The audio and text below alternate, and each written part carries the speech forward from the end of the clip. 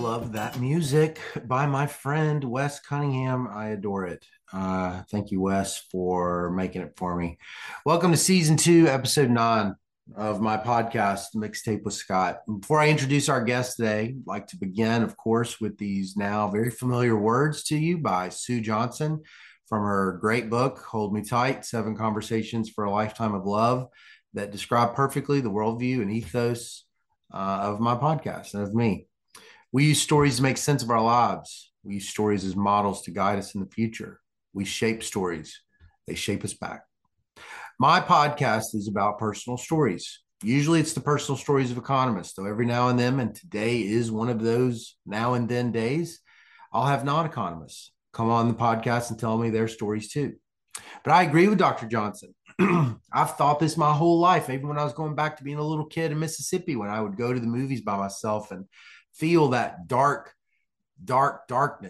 descend on top of me as the holiness of a movie theater kind of rattles into being, and I watch a new story sort of come before me. Stories have always been an important part of my life, and as I've aged, listening to other people's story has become not only an act of love and respect to them, an honor to get to just be in their presence as they share who they are and share their story and where they got to where they are. But it's also the work that we do. I really believe that. I really believe it. It's the work that we do to make sense of a life that for many of us does not make sense. So I ask you today to come with open minds and open hearts and listen to Dr. Elizabeth Stuart, biostatistician, who got her PhD in stats at Harvard University during an extremely productive time in the 90s for causal inference. She was a student of Don Rubin's. I hope that as you listen to Elizabeth share her journeys as a young college student through her first post-graduation jobs to Harvard and then to Johns Hopkins, though even if it may feel very alien and very dissimilar to your own life, if you listen close, it isn't. So thank you for coming back again and again to my podcast. I am your host, Scott Cunningham. Okay, well, this is a real pleasure to have someone that I know by reputation and from interacting on social media, but have never had a chance to actually talk to her at length before. This is Dr. Elizabeth Stuart from Johns Hopkins. Thank you for being on the podcast today, Elizabeth. Oh, thank you so much for having me. It'll be fun. So for the sake of the listener, can you tell us your name and your title and what you do for a living? Yeah, that might take a little while, but so I'm Elizabeth Stuart. My title is, let's see, Bloomberg Professor of American Health at Johns Hopkins Bloomberg School of Public Health, and I have my primary appointment is in the Department of Mental Health. I have joint appointments in biostatistics and in health policy and management. And I also serve as executive vice dean for academic affairs for the School of Public Health. So kind of a whole mouthful, but that's it. Okay, great.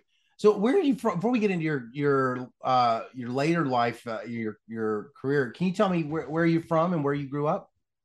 Yeah, I grew up in a sort of, I guess, a small city, about 15,000 people in the middle of New Hampshire. So sort of a town called Laconia, New Hampshire. If anyone knows motorcycles, our town is famous both for Lake Winnipesaukee, and then also it has the second largest motorcycle rally in the US at Weirs Beach.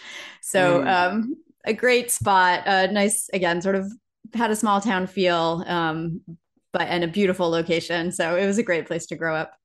Okay. And so what were you like as a kid? What did you enjoy doing? Like back in middle school, like maybe fifth grade or maybe, sixth or seventh grade. What were your interests? Perhaps not surprisingly to this, that I'm doing this now. I, did pretty well in school. I always liked my math classes. I did some math tutoring on the side. I was just kind of one of those, like, kind of did it all. I don't know. Looking back, I must have been really busy. In fact, I have a 14-year-old now, and I was telling her about the activities I did in middle and high school. She was like, "How did you do all that?" Right. So I was on the field hockey team, and I did the math club, and there was like a service club that I was involved in. math team, I guess it was. We were the state champion math team, actually, and the state champion field hockey team Oh, in wow. high school. So that was fun to do both of those things. I was sort of involved in student government, like class treasurer. Mm, So yeah, just kind of a whole mix of things. yeah. So what did your parents do for a living?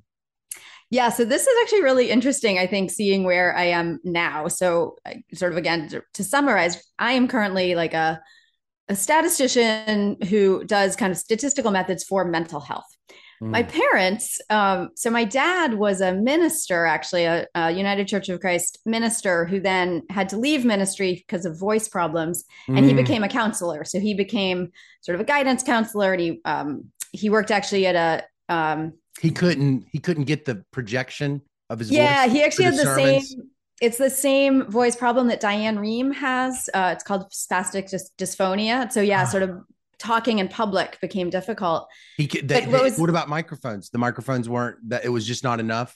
yeah, and I think just the like the number of hours required that to be talking. I guess maybe in his Oh, there's counseling training. role, he was then more in a listening Oh, right, role. right, right. So sort of just the stress on his vocal cords. Yeah. Um, and so he worked part of the time, he kind of did a whole bunch of these sort of counseling jobs in our town. And one of the things he did was worked at a group home that the town had again, this little bit of an aside, but it's interesting for me because now I do so much work in mental health. Our Hmm. town had one of the sort of state psychiatric hospitals that had Yeah. closed Right. during the deinstitutionalization. So Hmm. now we had all these individuals in town with serious mental illness, and he worked at some of the group homes for them and would Yeah. stay overnight there. And we would go and join them for dinner. And it was really great to get that sort of experience looking Yeah. back. My mom had been a math teacher and then became a school librarian. So she was very involved in education, and she always worked at the schools where I Yeah. was a student. Yeah. So it's just interesting to me because they sort of brought both the math side and this sort of mental health side, So which it even turns out I've you now were done. you were always interested in mental health. You or it was No, something, no, I but wasn't. you but it became a part of your family just because your father sort of sorted into that job after his second career. Yep, he was always interested in sort of helping others. Our family had a big spirit of sort of service Mm, and community building and just helping the community. And so that sort of ethos was very much a part of my family growing up. mm, And then, but now, we could talk more about this later. I never would have thought that I would do work in mental health. right. But, 20 years later, it's like, oh, actually, kind Yeah, yeah, yeah, of all right. came full circle. Yeah, yeah. Yeah, because when you were interested in mathematics, I mean, I'm just imagining as a kid, I don't think high school, I think we're probably similar age because I was looking at your class of 90, was it class of 97 or 99 or something for Smith?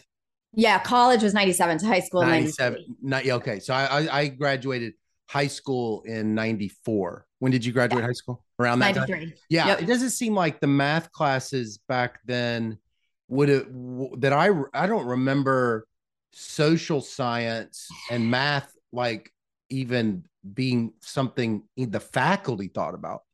Oh no, I didn't actually discover that whole world until after college. We can talk more about that. So, growing up, yeah, I mean, I lived in a town where most, it's sort of like, oh, if you were smart, you might become a lawyer or a Right. doctor. Um, and it just the whole world of what I do now was like not on my Mm-hmm. radar screen. Yeah, right, right. I mean, it's hard to kind of know, like, I mean, since I'm not really like a pedagogical, I'm not an expert on adolescent pedagogy or whatever. It's like, well, maybe you're supposed to just teach the disciplines, as independent of its applications, and there's like a good reason for it. But it's like, there's a lot of people that are interested in people, and Mm-hmm. society, and so they don't know that the math and the statistics will be really useful for that. And then there's a lot of people that have aptitude for math but maybe I don't know, it just seems like there's a lot of education decisions that kids make and parents make early that they make because of the limited information they have, and so Yeah. I just sometimes wonder, like, is this necessary? Is there a way to get, if you wanted people to know, if you wanted more sorting into math, social science, for lack of a better word, just like call it the marriage of math and studying people. Is the way we're doing it now the optimal way to do it at the earliest age? Yeah, I don't know. It's a great question. And I do think, I mean, for me, the tension I feel in that is I think my career has been greatly helped by getting a really solid math Yeah. underpinning. So I was a math major in college, and I think that was really important. But at the same time, it did take me a little while to sort of find what I really felt like was the right fit. I Right. will say one kind of potential good path in this direction is there is now an AP statistics class for high Yeah. school. I'm hoping my daughter takes it. And she's in computer science now. And so I think that there are sort of more opportunities along these lines. There's also AP, economics. And so Mm-hmm. maybe, at least little snippets here and there. Yeah. Yeah. Yeah. It does seem like the AP, it does seem like the whole AP part of high school education is where you do some of this. It seems like that's where you do some of it. I think Uh, so. well, what were your dreams back when you were a high school kid, doing well in field hockey and math? What did you dream of being one day? It's a good question. I don't know that I had a specific vision, although my jumping ahead a little bit to college, my college friends sort of would make fun of me because from like day one of college, I was like, this is going to sound cheesy, but like, I want to save the world through math. Uh-huh. And so I kind of knew I wanted to like keep on the math side of things, but I also knew that I wanted to be doing something sort of social good Mm, oriented. And I just really didn't know how to do that. So I kind of continued on the math path, sort of in the meantime, took some classes like sociology or history of science, some economics in college. But I really was, I was a math major, chemistry minor, because I enjoyed those classes too. So it yeah. was partly just taking the classes I enjoyed. So again, sort of, I knew I wanted to work in this general area, but I had no idea how to make that a specific Right. job. Right. Right. So you get to Smith. Of all the schools you could have gone to for with this strong interest in math, it's like I could have imagined you at MIT or something. You go to a liberal arts college. So can you tell me about why you chose Smith? I mean, it's a obviously it's like a phenomenal college, but I'm just curious about you had to have had a lot you could have, I'm sure you could have imagined lots of different ways to go forward, and you chose that one. Yeah, I think looking back, I was coming out of a high school with like 120 kids. I was honestly somewhat intimidated by, like, I didn't even apply. I only applied to sort of small liberal arts colleges. I didn't Ah. apply to Harvard. I didn't apply to MIT. I didn't even apply to Dartmouth, which was Mm, sort of the default for someone growing up in New Hampshire who was smart. Everyone was like, well, why don't you go to Dartmouth? right. Um, but I was honestly intimidated by those environments, and I wasn't convinced I would succeed. And I wanted a nurturing environment that felt like it would be really supportive Mm, and push me in different ways. So yeah, I looked at Haverford and Smith and Grinnell and kind of a bunch of the really solid liberal arts colleges. And then at Smith, well, the two reasons I ended up choosing Smith, three reasons. One is my grandmother actually had gone there, and so there was a family, oh. just sort of that, and she was a wonderful person, and so just that family connection.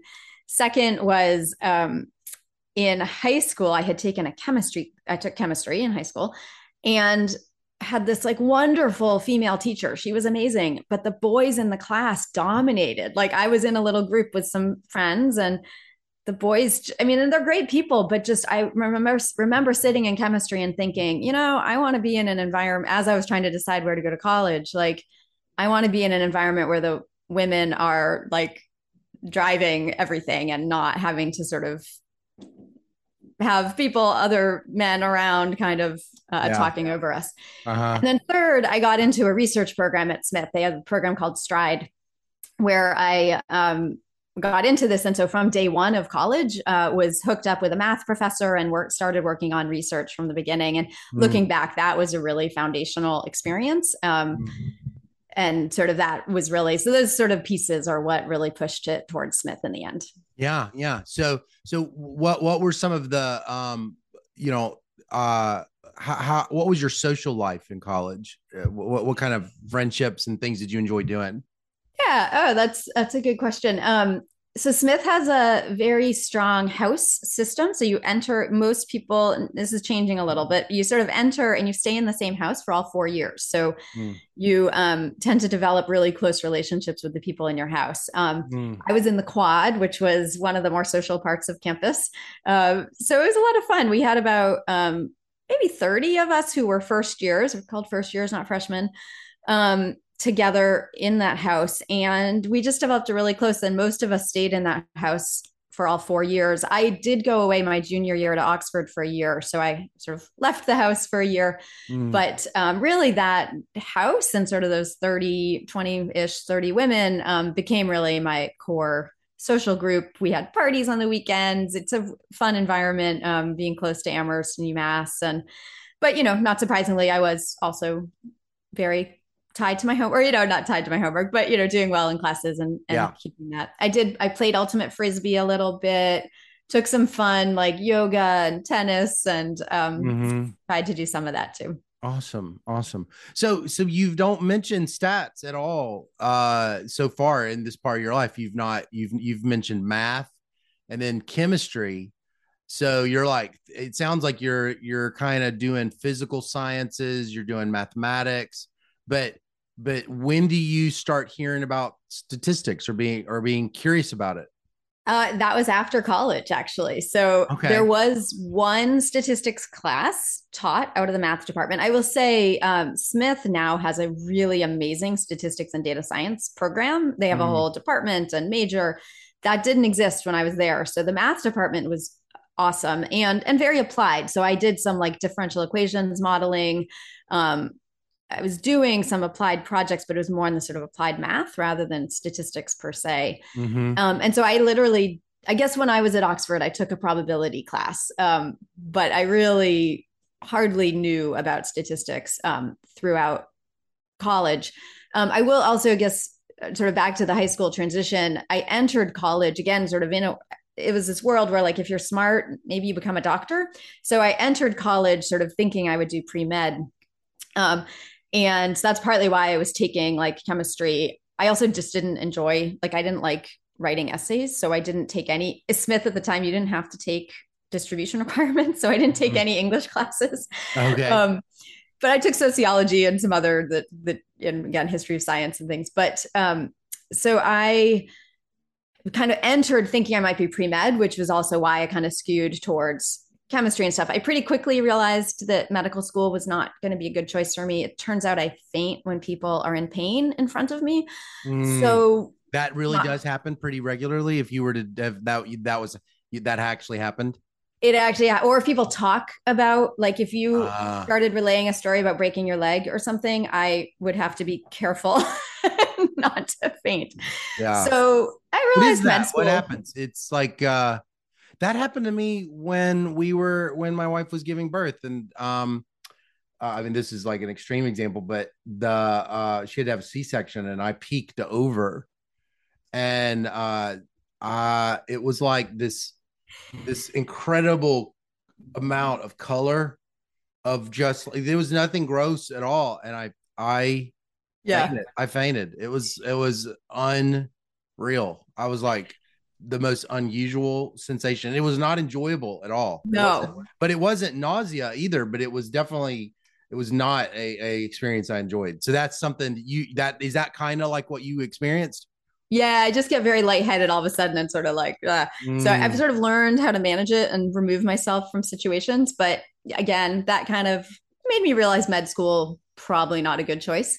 And it's then funny that looking, some people. It's so funny from an evolution perspective that trait would get selected on by some people, but not everybody. Because I guess like some people yeah, just they don't get phased at all.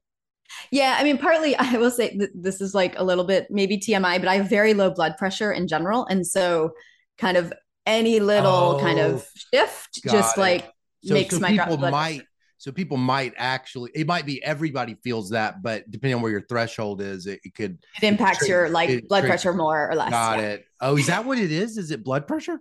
Is that what all Might that be. stuff is? There's this vasovagal connection between like the brain and the body. I've never really looked into it. Oh Maybe one gosh. of the listeners will actually know more. Yeah, that's right. Leave a comment if you know why me and Elizabeth faint when we see blood and stuff. It's like they go, because it's gross. Yeah, because it's terrible. That's why. Exactly. We evolved to get away from that stuff. All right. So okay. You're you're sorting out of the physical sciences. That's what you're basically saying. It's like Yeah. the of being a doctor or something Yeah. like So I sort of was like a math major. I want to also give a plug for the Smith math department because, now people are like, Liz, you're a statistician, but you can actually communicate and talk and write. The Smith math department was very like focused on that. So at the extreme, for example, we had these, for any instructors out there, some of our tests, like in our main like calculus classes, were group tests where a piece of it was individual, a piece of it was group, and a piece of it was the whole class. So like I that. couldn't get 100% unless I got everyone else to understand the concepts, or I'm not just me getting them, but like sort of it was like if the whole class doesn't understand something, no one is going to get 100%. With this, so there was a real feeling of like you don't understand something until you can communicate to it to Yeah. others, and that Oh was man, just I amazing. totally am of that philosophy. That's yeah, yeah, yeah. So Um, that's what they say. But that's really interesting because it always kind of seems like you can kind of fake your way through doing that with like literature and things because there's almost like no answer. So you just practice. You can practice. That's how it was in college. But with mathematics or physics or statistics, if you're trying to communicate, either right or wrong, yeah. either you're either getting it, it's such a hard art to figure out how to explain something that is tech so that almost seems you know only designed to be communicated in a different language, Mm-hmm, mm-hmm. and so you were so math so at Smith they were very much like trying saying you got to do that.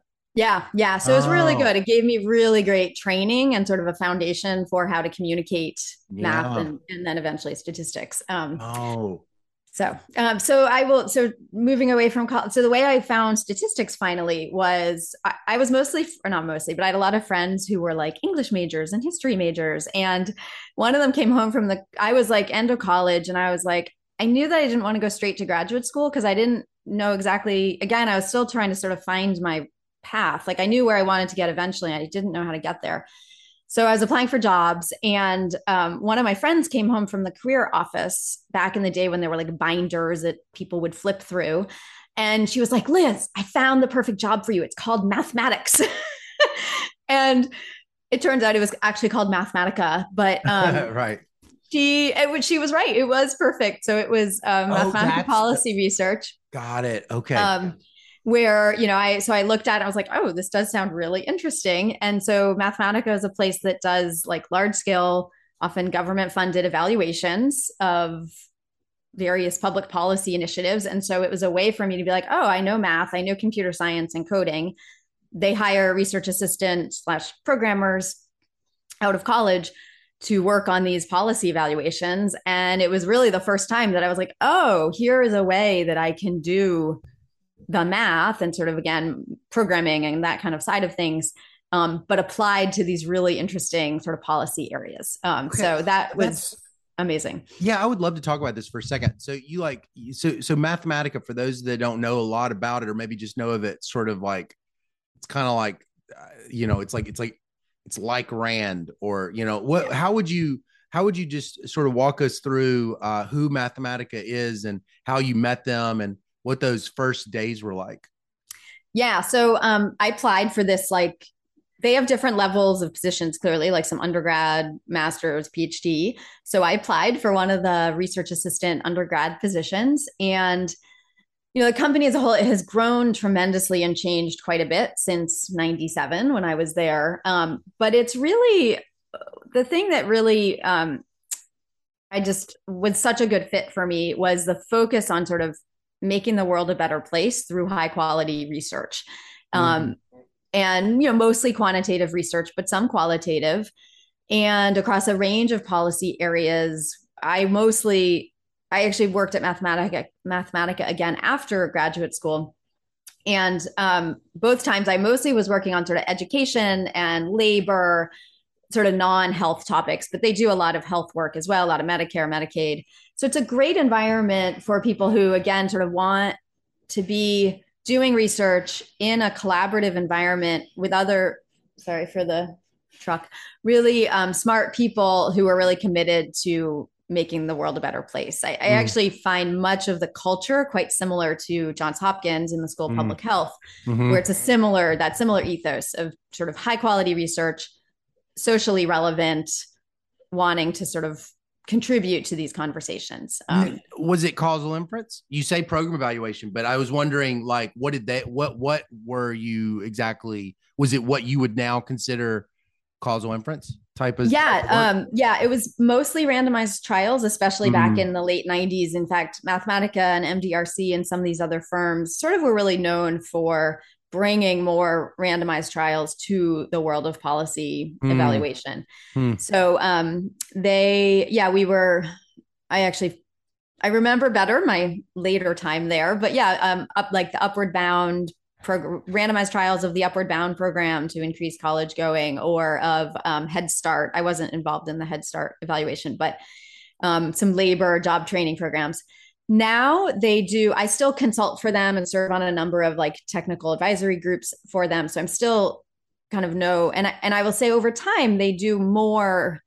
And even after graduate school, they hired me again. And we were doing more non-experimental studies. So some propensity score type things, some interrupted time series. So very much. I mean, it's a bit of a tension of kind of where, it's a little hard sometimes to be super innovative in that world because, the main products are these government reports going to Congress. And there's concern, like you don't want to necessarily use like the latest and greatest that hasn't been sort of vetted.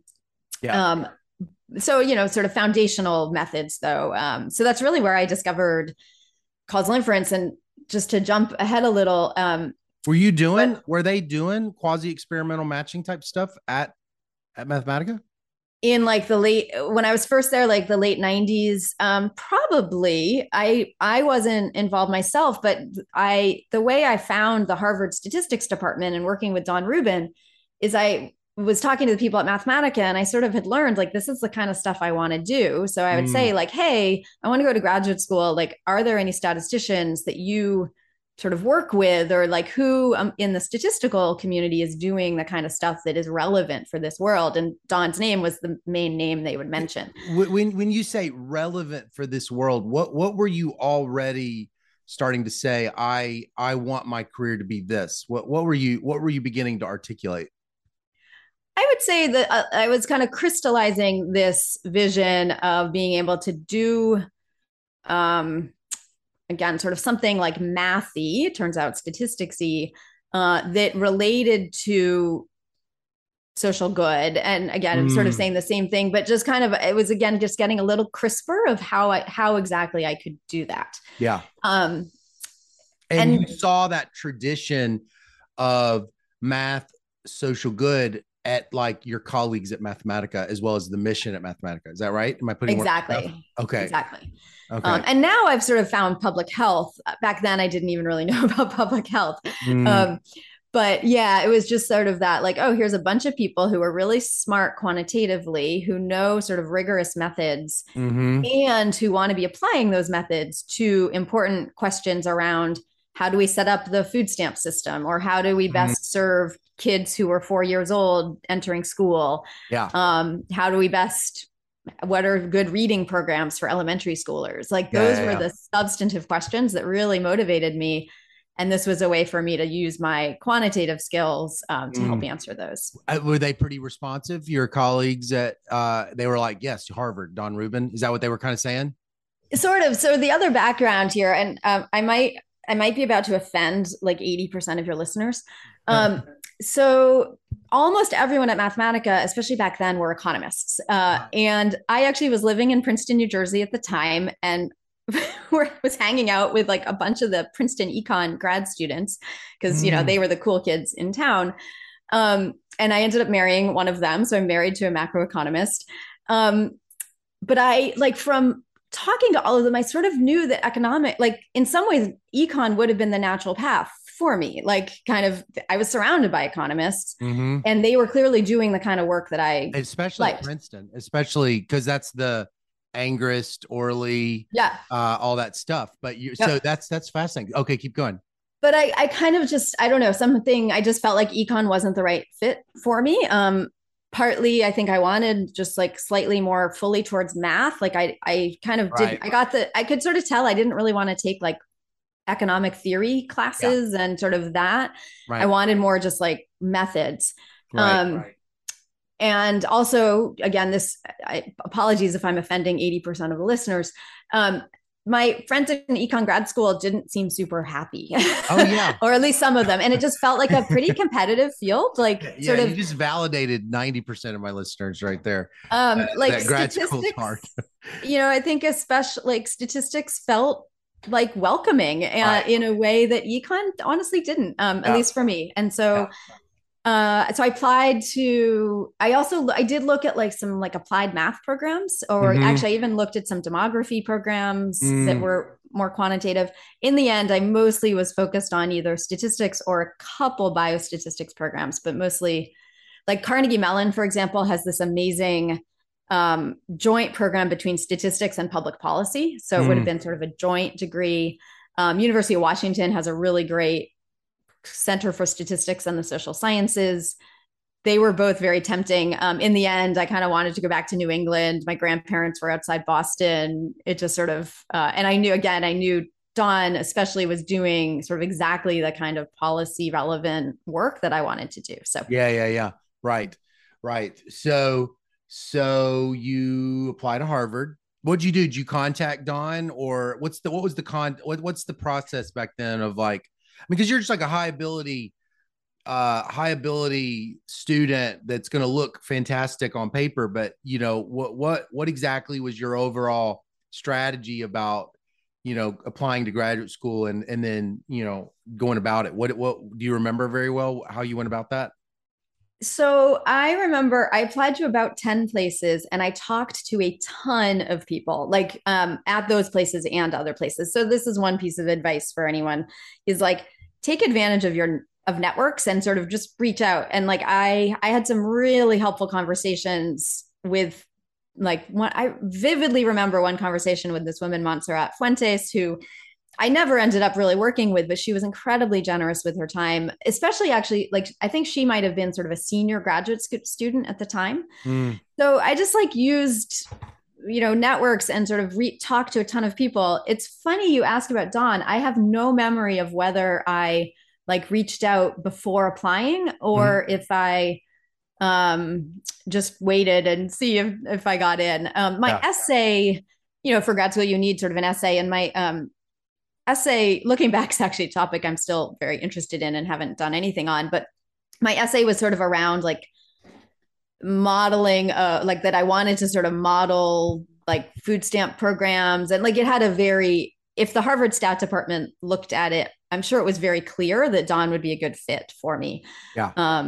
I also did apply to the NSF Graduate Research Fellowship and got one of those, although I had gotten into Harvard before. I don't think a lot of students know that fellowship has played a role in a lot of people's careers. Yeah. It really, I was wondering if you could just like, it's probably worth just stopping and just saying what it is you just said. Can you say a little bit about that? I can try. It's been years. Although I did just talk to an undergrad who is applying. So it was bringing back, she was looking for advice. So to this point, I now sort of pay it back. And all these people who helped me with these random conversations 25 years ago, I now, often talk to sort of random people, which is great. So the NSF runs this graduate research fellowship and you apply, I think that the timing is sort of similar to the PhD application deadlines, but it's totally separate from them. So like you're applying to PhD programs and then you separately apply to the NSF program, and it basically provides funding. And in many cases, like for statistics, I was going to be getting funding, like most statistics programs provide full funding anyway. But the NSF, I think sometimes departments might let someone in if if they know they're coming with an NSF fellowship, because they're free. I don't think it covers all 5 years. That would be a good thing to check. But still, it sort of is like departments might be more likely to admit someone with it, because they're not going to pay for them. Yeah, they don't have to pay for them. It also frees people up. Is it mainly that, oh, Elizabeth's free, she's not gonna crowd out a student? Is it not just that? I think it's partly that, and partly the signaling of like, here's someone who put together this great application and has some ideas, screened by this other reputable group that that's great.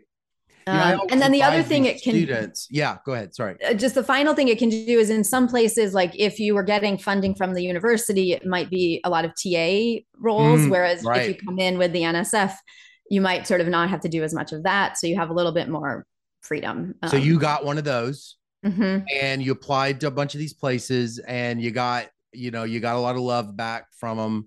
And then you were like, I mean, I'm sure it wasn't like you weren't like pulling your hair out, should I go to Harvard? But like, you chose Harvard. So you get there, and what was it like stepping foot in that distinguished, department with Don Rubin? Was he the chair of the department at the time? No. Maybe part of the time. I actually forget. I think it might've been someone else in the beginning, and then he might've taken over. It was great. So two main things I would say. Well, a couple of things. So first, to be clear, one challenge was there were no female faculty in the department. And so I had come from Smith, all women's college. And, but granted, even at Smith, I had many, like most of my professors who I worked closely with were men. And then at Mathematica, my main mentors were men. Like it wasn't like I had very few female mentors. So, but still the culture, there was that piece, but my class was amazing. So one advice is just like use your cohort. We had 8 of us in my cohort, and I think 6 of us ended up finishing the program. And a few of us in particular were just like, they got me through. Like I entered a statistics PhD program, not knowing what maximum likelihood estimation was. Like I had run regressions and I knew math, but I didn't know the basics of statistics. Yeah. And it was my classmates who helped you with that. Helped me. We had study sessions. We got through it sort of together. And that was really important. Yeah. The other really great thing for me at Harvard was the broader environment. So now it's called, I guess, Institute for Quantitative Social Science that Gary King runs.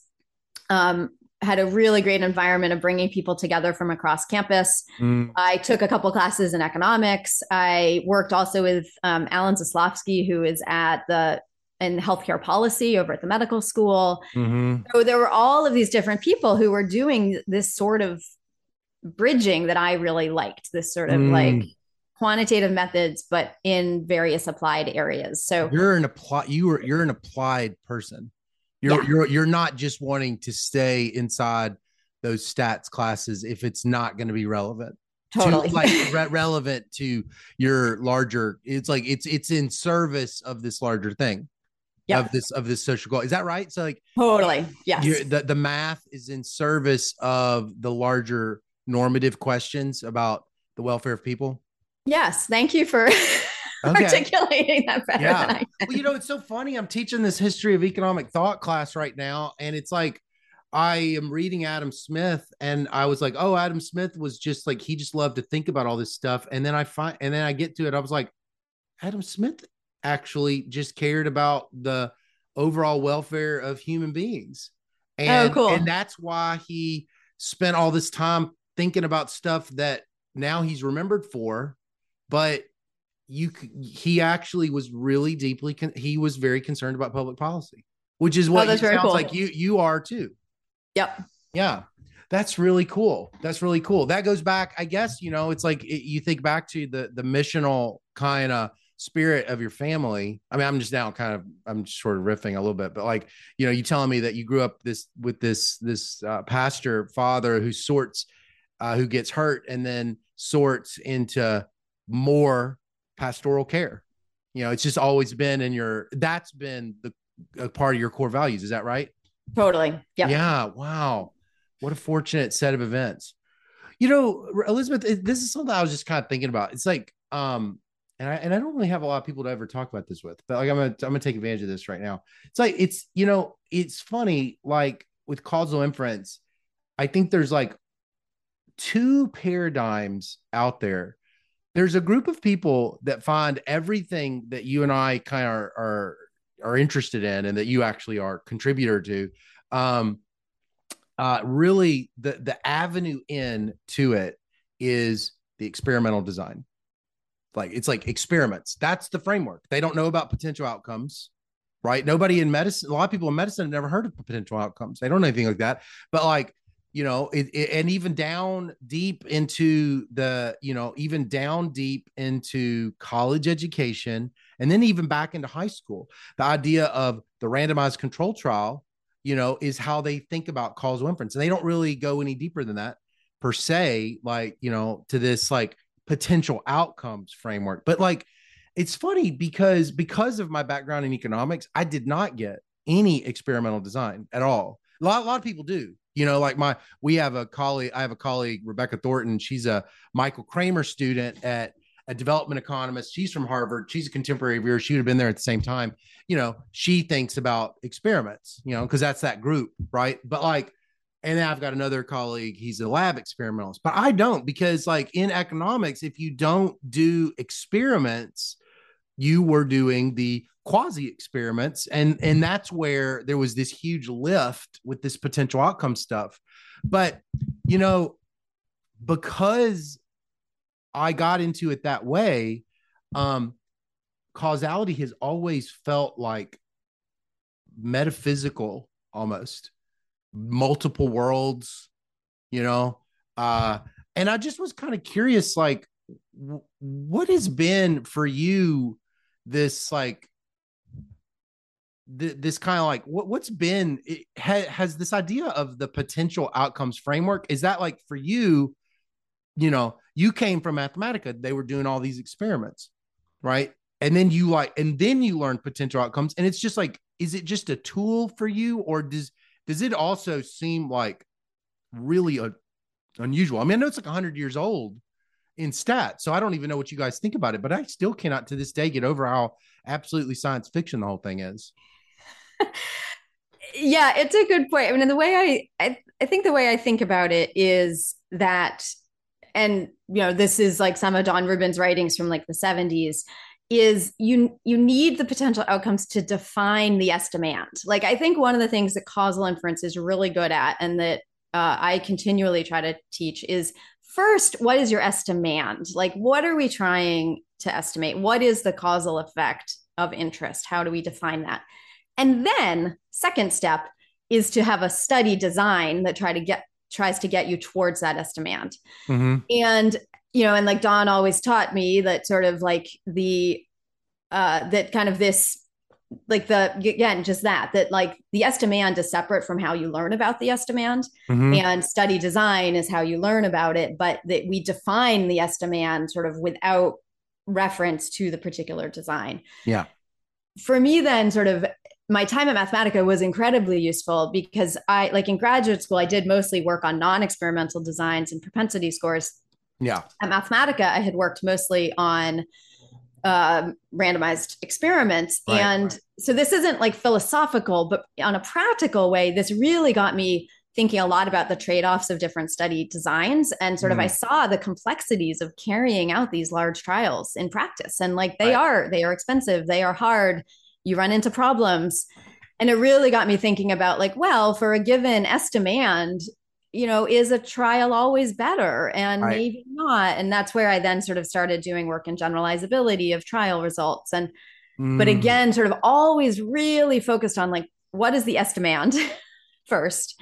And then let's talk about designs and analyses to get to that. And that to me has helped kind of distinguish. And it always drives me crazy when people sort of jump straight to the design, or sort of straight to the analysis, even worse, without like, well, what are we trying to do here? What is, right. What is it? You can say it's funny, you could say the estimand, and you can write that down, but saying this is my estimand is really close to saying, what is my question?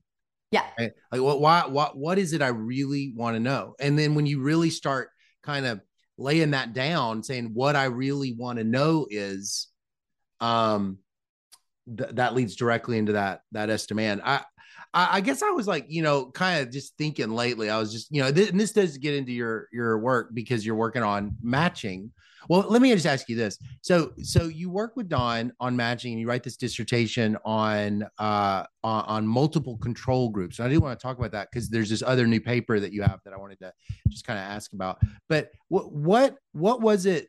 What was the like the what was exciting about what was exciting about that? You could have done lots of social impact types of work. Why were you gravitated towards the matching stuff? This is like the vagaries of, partly, honestly, I remember being in Don's office like my first year, and he's like, he sort of knew my general interests. And he's like, no one's really working on matching right now. Like there's this whole field and like no one's really doing anything on it. And so it was partly like just looking for opportunities where there was like an open area with open questions. And then and so the multiple control groups part came in. It was actually motivated, as you said earlier, like I am usually very motivated by specific applied problems. And it was motivated by a study of a high school program where there were like some schools getting this program in particular cities. And like you could potentially get some matches from those same cities or from other cities. But like there's a tension there, right? Because the same city might be, those schools are then going to be exactly the same in terms of the local economic environment, et cetera.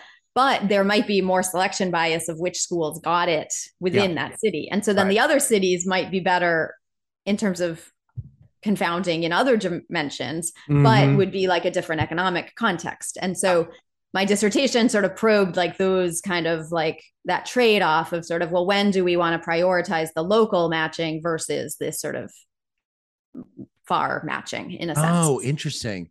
Still basing it on covariates, but it was like certain types of covariates that you might have an opinion about beforehand or something, or what's the deal? And that you might, so we have some observed covariates, but then we also are going to be worried about some unobserved covariates, but we can adjust for some of those unobserved ones by doing this local match. Because like the local economic conditions, if we get them from the same area, we know that we've matched on that. Oh, that's cool. Versus if we go to a different, if we compare Boston to Texas, we know that Boston is different from Texas, but maybe the schools are very similar, like on the observed characters. So it's sort of a balancing observed and unobserved confounding. This is a point that Heckman and Jeff Smith and Petra Todd end up sort of saying, at least Petra and Jeff do. And I think there's actually a paper with Heckman about sort of the responses to Rajiv Dayajia's and Waba's sort of work on propensity scores, which is there's just this, the importance of matching on context. Of pulling from the same labor market. So this was like a formalization of that sort of idea and then like we had a sensitivity parameter to sort of say, and I want to we don't have infinite time. So I want to just say one thing that in the past year, I've sort of realized one of the things I love about causal inference is that you have to bring in substantive expertise. I cannot, well, in non-experimental contexts, especially as a statistician with a data set in front of me, I will have no idea what non-experimental designs are appropriate because it's about things we can't observe. And so you have to engage with subject matter experts who can help you think through, okay, well, how much does local context matter for this question, this outcome, et cetera? Because it may matter and it may not matter.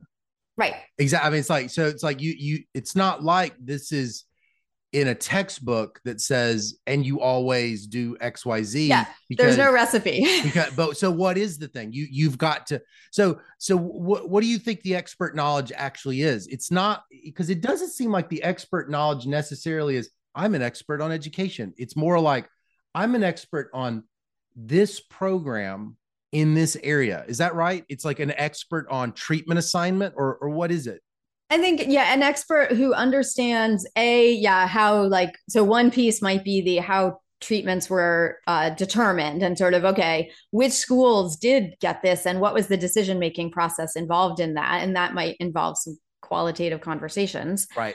And then the second piece is the sort of the outcome piece of like, okay, if we're interested in economic outcomes, what are the baseline characteristics that are going to be really important to be able to adjust for in sort of in studying those longer term outcomes, and how much of it is about an individual versus their context, and sort of just that sort of substantive knowledge about these processes and the outcomes and kind of what leads to different outcomes. Yeah. That's awesome.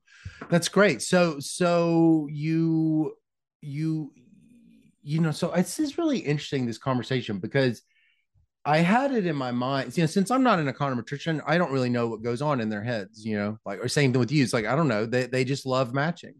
That's what they do. They wake up in the morning, they want to match, and then they go to bed at night and they want to match. But it's like, you're different. You're saying it was always a means to a larger end. This has been, obviously it's independent. I mean, I'm guessing it's also just, you know, genuinely beautiful and interesting to you, the way math is and all of this, but it's always been, I want to, is it you're saying, I want to do the matching. I want to do this work on covariates and things like this, but I want to get back to what I was doing at Mathematica.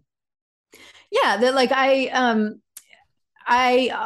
have very low tolerance for methods just for the sake of methods. That sort of, I want there to be a grounding in some applied problem where we're trying to solve some problem that people encounter when they have real data in front of them. Sort of someone is doing an evaluation or they want to study some causal effect, and they are like, oh, well, propensity score methods exist, but I have complex survey data. And how do I use those with complex survey data? Or, oh, I have missing covariates. How do I combine these methods given the realities of the messiness that individual studies have? That is really what has sort of motivated much of my work, is that. So again, I think of like, I don't really develop new methods or like sort of theories of methods. It's more, how do we help people use methods, or how do we adapt or expand methods to deal with real data complications? Well, so in your career, if you could just sort of say like a study that you did that you just think back and, you know, when you're old, you know, you're going to look back and you're going to be like, you're going to remember that study and it's going to make you feel positive feelings, right? Like it could be happiness or gratitude or something that you've been involved in that you just think that was worth it. What would that be? Oh, wow. I love that question. I would say there are two, but one of them isn't actually really, we didn't do a super careful causal job. Oh, that is such a good question. I would say one might be a study I worked on, just applying standard propensity score methods to studying suicide prevention in Denmark. And it was using Danish registry data, so national data. It's really hard to study suicide because of you need a large sample size, you need a long follow-up. Yep. And so just sort of putting out a paper, actually, or a similar one is Annals of Internal Medicine recently, on a policy evaluation of opioid policy, where we aren't necessarily like using new fancy methods. It's more using good, solid existing methods to answer really important questions and helping illustrate how to do that. Yeah. So the third one, though, I will say is, this is again more on the personal side. During the pandemic, I worked on using some of the Meta Facebook COVID trends and impact survey data on schooling. And so I had kids in school who were not in school because they were home. And I just knew there was a dearth of data and evidence on the risks of in-person schooling. And like there was lots of debate and very little empirical data. And so I was able to work with some epidemiologists and using this large-scale Facebook survey to look at the links between in-person schooling and COVID outcomes within households. Yeah. Published it in Science, which was amazing. And just sort of like, it was one of those papers where I was like, this was a huge topic of a lot of debate and very little data and evidence. And we were able to provide that data and do, I think, a solid analysis to really help sort of, I mean, who knows, but at least provide some information. And so I think that one too, just given the timeliness and potential impact. Yeah. Yeah, that's something. I mean, how would you describe to Elizabeth Stewart back in high school, doing field hockey and math camp or math club? This is a feeling that you get in the math social science. What would you say? How would you explain to her? It's doing these kinds of things feels like this. What would she understand as you tell her? Oh gosh. Yeah, just sort of the feeling of being able to contribute to conversations that matter for people's lives by providing like good, solid, objective analysis. And that sort of that is incredibly meaningful to be able to use sort of the skills that I have and the training and the mentoring and, all of the sort of learnings I've gotten. And again, huge mentoring to then be able to contribute in these ways. It's incredibly gratifying. Yeah. And to work with great people. I value incredibly strongly working with people who are kind and collaborative and generous. And I've been incredibly lucky throughout my career to do that. And that's just really important to me. I think looking back, if it had been like, oh, you could do all this great science, but you wouldn't be having fun and it would be with people who are not good people or not, who don't treat you well, like that, I wouldn't have wanted that path. Right. So I think the fact that I can do both is just really wonderful.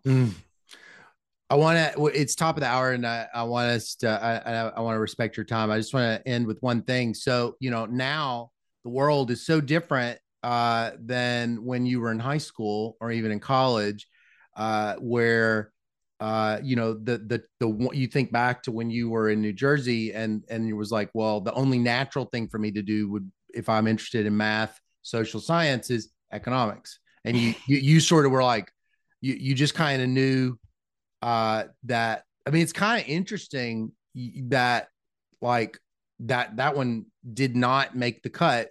And that one sort of is like the poster child for math, math public policy.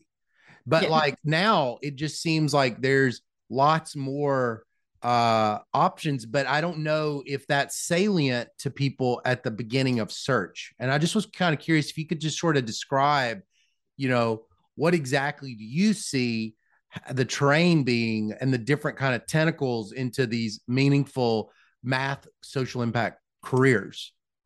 Yeah, I think about this a lot because I think it's like a lot of these opportunities exist, but they are not easy to find necessarily. So there are, some statistics programs, as I mentioned a couple earlier, with great emphasis in this area. But it's not like someone can do a Google search for like social statistics PhD programs. Mm-hmm. You can for biostatistics, like biostatistics exists. I now am faculty in a biostat department, but that is more health oriented, although there's some blurring of that line.